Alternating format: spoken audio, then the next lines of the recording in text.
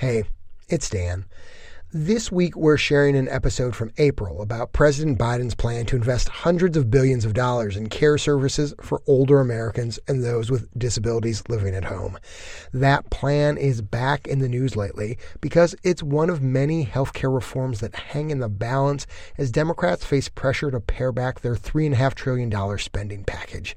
Stick around after the episode for more on these heated health policy negotiations.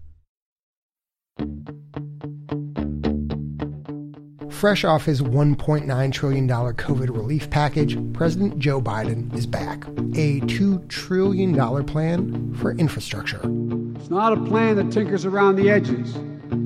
It's a once-in-a-generation investment in America, unlike anything we've seen or done since we built the interstate highway system and the space race decades ago. On top of money for planes, trains, and automobiles, it also includes $400 billion, 20% of the entire plan, for something that rarely gets much attention. President Biden is proposing to do more for long-term care recipients than any president has since Lyndon Johnson and the creation of Medicaid in 1965. Today, President Biden bets big on helping older and disabled Americans get more care at home. From the studio at the Leonard Davis Institute at the University of Pennsylvania, I'm Dan Gorenstein, and this is Trade-Offs.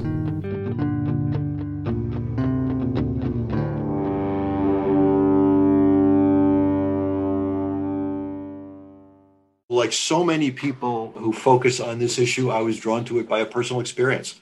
Howard Gleckman is a senior fellow at the Urban Institute, where he studies long-term care, a topic he got interested in about 20 years ago. My father-in-law got really sick, and then shortly after that, my own father got really sick. And as a result of that, I was forced to learn about long-term care issues, and I discovered two things. One of them is it's really hard to learn about, and the other thing is once you do learn about it, it is an incredible mess. Let's start simply, Howard. Who does our long-term care system actually serve? There are probably 13 million people in the United States who require a sufficient level of long-term supports and services. Many of them, 60% of them, are older than 65. The other 40% are younger people with disabilities. And they need a very wide range of care. Some of them may need simply enough services to help them get started in the morning, help them get to bed at night. Other people may need somebody 24/7 to keep an eye on them because they're a high fall risk, for example. So that's who is served. Now, the president wants to pour $400 billion into long-term care, a clear sign that the system has its share of issues. 50,000-foot view here, Howard. What are these problems? So there are multiple problems. The first one is people can't afford the care. To live in a nursing home now costs between $100,000 and $130,000 a year. Even if you have a home care aide, that now costs about $25 an hour. Another problem with this program is it is very difficult for anyone who is trying to receive both healthcare services and long-term services to put all that together. I may need transportation. I may need home-delivered meals. I may need a personal care aide. My family caregiver may need respite care. They may need training. How do I do all that? This is an incredibly complex system, and there's no way really to put it all together. So it's complex, it is insufficient, and it is incredibly expensive. Other than that, it's a great system. That great system is expected to be put under even more strain as baby boomers continue to age. According to U.S. Census Bureau estimates, people over 65 will outnumber kids by 2034, and the number of people over 85 is expected to nearly double. So, Howard, given all of that, what exactly is President Biden proposing in his so-called American Jobs Plan? So what President Biden is proposing to do is spend $400 billion over 8 years, or about $50 billion a year, to expand Medicaid home and community-based services. He doesn't say anything in this proposal about how he'd do it, But what you should know about this is Medicaid is required to provide long-term supports and services to people who are very sick and people who are very poor. But they're only required to provide those services in a nursing home. Of the 700,000 Medicaid recipients who are living in a nursing home, probably 200,000 of them don't have to be there. But they're there because that's where Medicaid is paying. Every state Medicaid program does cover some help for people choosing to get long-term care at home. Things like meal delivery, helping get showered and get dressed. But Howard says quality can vary a lot, and the waiting list for those services can run 2 to 3 years in some states. And because you have to be very sick before you can even get on the waiting list, there's a very high probability that you'll be dead before you actually get the services. Howard, one of the ideas around investing in community and home-based services, I think, is a little bit of this assumption that that's better from a financial standpoint and a health outcome standpoint than paying for care delivered at a nursing home. What does the research say about delivering care at home or in the community? It is less expensive as long as you don't need very, very high levels of care. Imagine you're somebody who needs an aide to come in a couple of hours in the morning to help you get started, help you get dressed, help you take a shower. If that's you, then it's vastly cheaper. If you are somebody who is bedbound with high levels of, say, dementia, it's probably cheaper to be in a nursing home. In terms of the outcomes, I hate to say it, but it depends. There's a program that was developed by Johns Hopkins School of Nursing called Capable, where you get a team of people, including an occupational therapist and a home repair person and a nurse. And there's very robust research that showed that program keeps people out of the hospital. But there are a lot of other programs that we think work, but we don't know for sure. The one thing we know for sure, unquestionably, is that people want to stay home.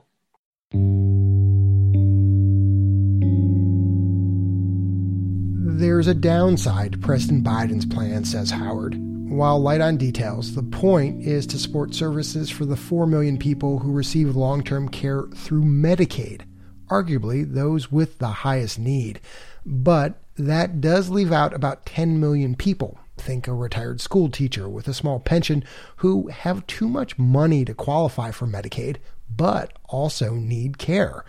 And Howard says Medicare generally doesn't cover these services. So you either buy insurance, pay out of pocket, or go without. And President Biden's proposal isn't doing anything for them. With $400 billion, you can walk and chew gum at the same time. You don't have to just do one thing. And what I would propose doing is providing some money to expand Medicaid home and community-based services, absolutely, but also providing money to the right nursing homes so they can provide the care they need, and providing some sort of a social insurance program. I've worked with some people over the years who proposed a catastrophic program that says you're responsible for the first couple of years of care, but after that, you would be eligible for a public program. And it's worth noting that every developed country in the world, except for the United States and England, has a public social insurance program for long-term care.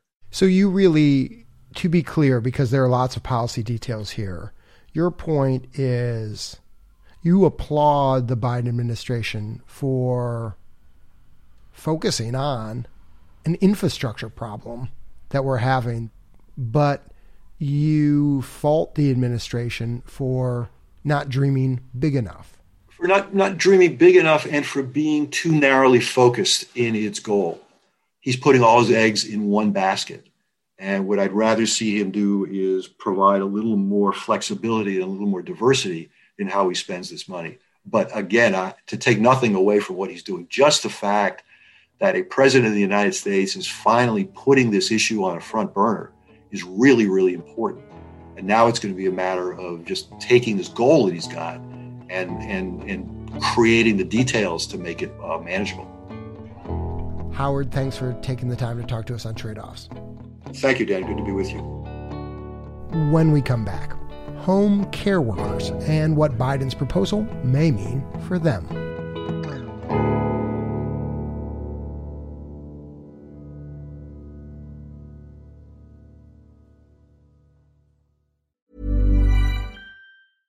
Mother's Day is around the corner. Find the perfect gift for the mom in your life with a stunning piece of jewelry from Blue Nile. From timeless pearls to dazzling gemstones, Blue Nile has something she'll adore. Need it fast? Most items can ship overnight. Plus, enjoy guaranteed free shipping and returns. Don't miss our special Mother's Day deals. Save big on the season's most beautiful trends. For a limited time, get up to 50% off by going to BlueNile.com.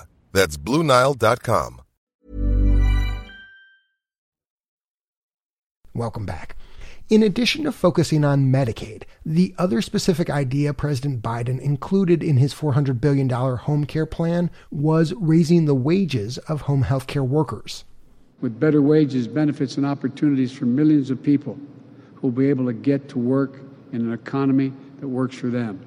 It's a really disenfranchised group of workers, and they don't have a lot of political capital. And so they have historically been really undervalued and underpaid within the home care industry. Rachel Werner is the executive director of the Leonard Davis Institute of Health and Economics at the University of Pennsylvania, and she's thought a lot about the more than 2 million home healthcare workers in the U.S. 9 out of 10 of them are women. Over half are people of color, and almost 1/3 are immigrants. The typical income for a home care worker is between $15,000 and $20,000 per year, which is not that far above the poverty line. And actually, close to 20% of home care workers do live in poverty. So we've got this really essential group of people who are literally the foundation of the home care industry in the United States. But we routinely dismiss and undervalue the work that they do. And so, Rachel, when we think about this system in our country to support long-term care, there are a lot of needs for this money. Mm-hmm. How do you think about prioritizing worker pay among the other places this money could go to shore up this system of ours? One of the things that we have learned, I hope, over the past year during the pandemic is that the workers within the long-term system are really the backbone of that system. And without an adequate workforce, the entire long-term care system just collapses. And so I think taking the money and investing it in that workforce is one of the most important first steps we can do to really shore up the long-term care system and make it a more highly functioning and stable part of the healthcare system. What evidence or research convinces you of that? So there is higher rates of hospitalizations, higher rates of death in these areas where we can't find enough people to staff nursing homes or home health agencies.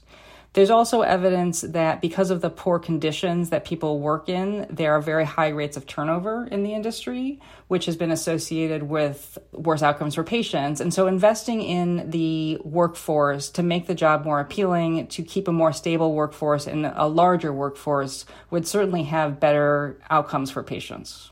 So when you say to me, hey, Dan, let's prioritize the workforce here, the way you see it is that it offers a real dual benefit. It benefits the workforce in improving the quality and conditions and the economic security that they have. And by doing that, evidence would suggest that's going to have a real positive spillover effect for the patients, the older adults that they serve. So would the idea be that the federal government would effectively subsidize the pay of these jobs? For this to be feasible over the long term, Medicaid would really have to increase their payment rates across the board. And those payments would then have to go directly to the direct care workers like home care workers. That's all very unregulated right now. And so whether or not, even if Medicaid raised their rates, they would go to home care workers is really an open question. But that would need to happen for this to be sustainable over the long run. Are there any projections, Rachel, or any plans? Has anyone done any sort of like back of the envelope estimate of how much we need to spend to raise these wages to get the benefits you're talking about? The federal government did a study recently looking at what would happen if we raised the wages of the lowest paid nursing home workers to $15 an hour. And they found it would cost a lot, about $2.5 billion. So let's translate that to home care. It turns out that there are even more of these low-wage workers in the home health space, probably about 3 times as many. So we'd be looking at a pretty expensive proposition. But as I said, there's a lot of benefits to doing this.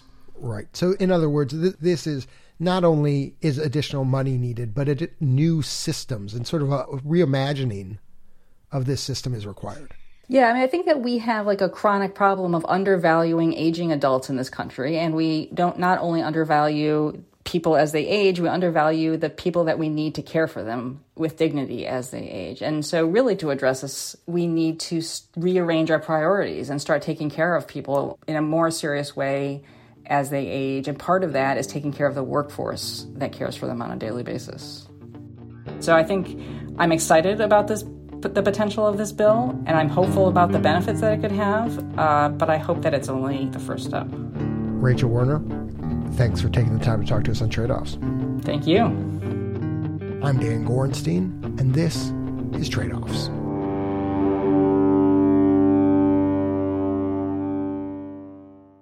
One postscript on this week's episode.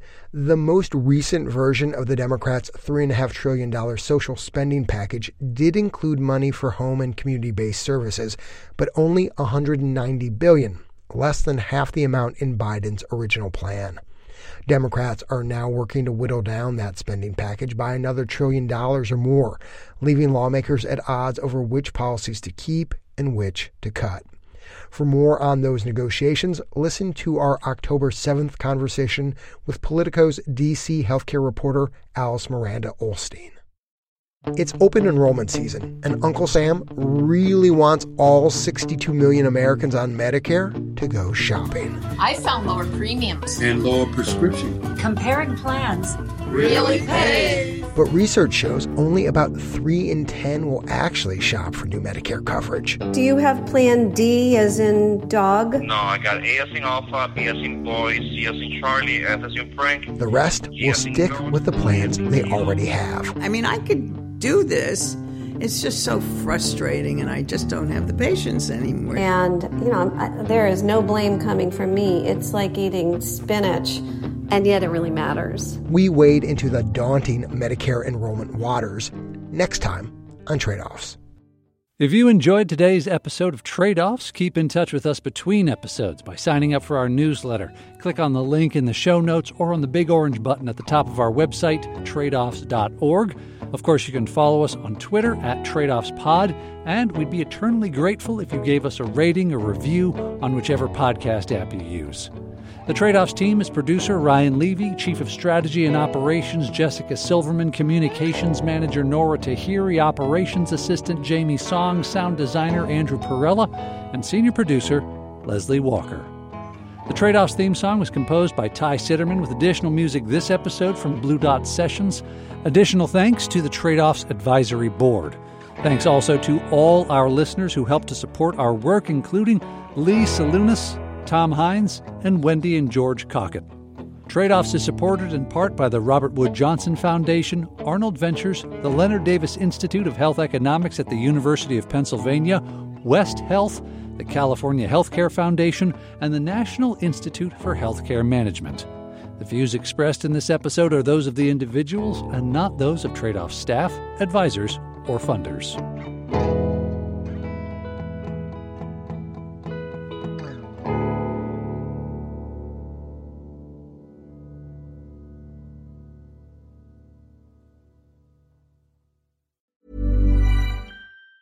Planning for your next trip? Elevate your travel style with Quince. Quince has all the jet-setting essentials you'll want for your next getaway, like European linen, premium luggage options, buttery soft Italian leather bags, and so much more. And it's all priced at 50 to 80% less than similar brands. Plus, Quince only works with factories that use safe and ethical manufacturing practices. Pack your bags with high-quality essentials you'll be wearing for vacations to come with Quince. Go to quince.com/trip for free shipping and 365-day returns.